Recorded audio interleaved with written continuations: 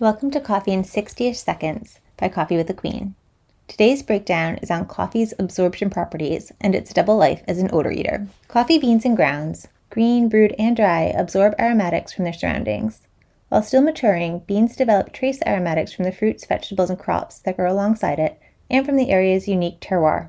At home, coffee beans and grounds absorb aromatics from everything around them, from cooking scents, food stored in neighboring containers, and any spice placed directly into the beans or grounds, such as chocolate, cinnamon, vanilla, and holiday spice. Coffee's aromatic absorption properties can be a wonderful plus if you're looking to create a subtle, flavored coffee or holiday coffee. That said, this lovely trait can also lead to a pretty repulsive cup if your beans or grounds are absorbing all dominant aromatics present in your home or office, such as sweaty gym clothes or last night's fried fish.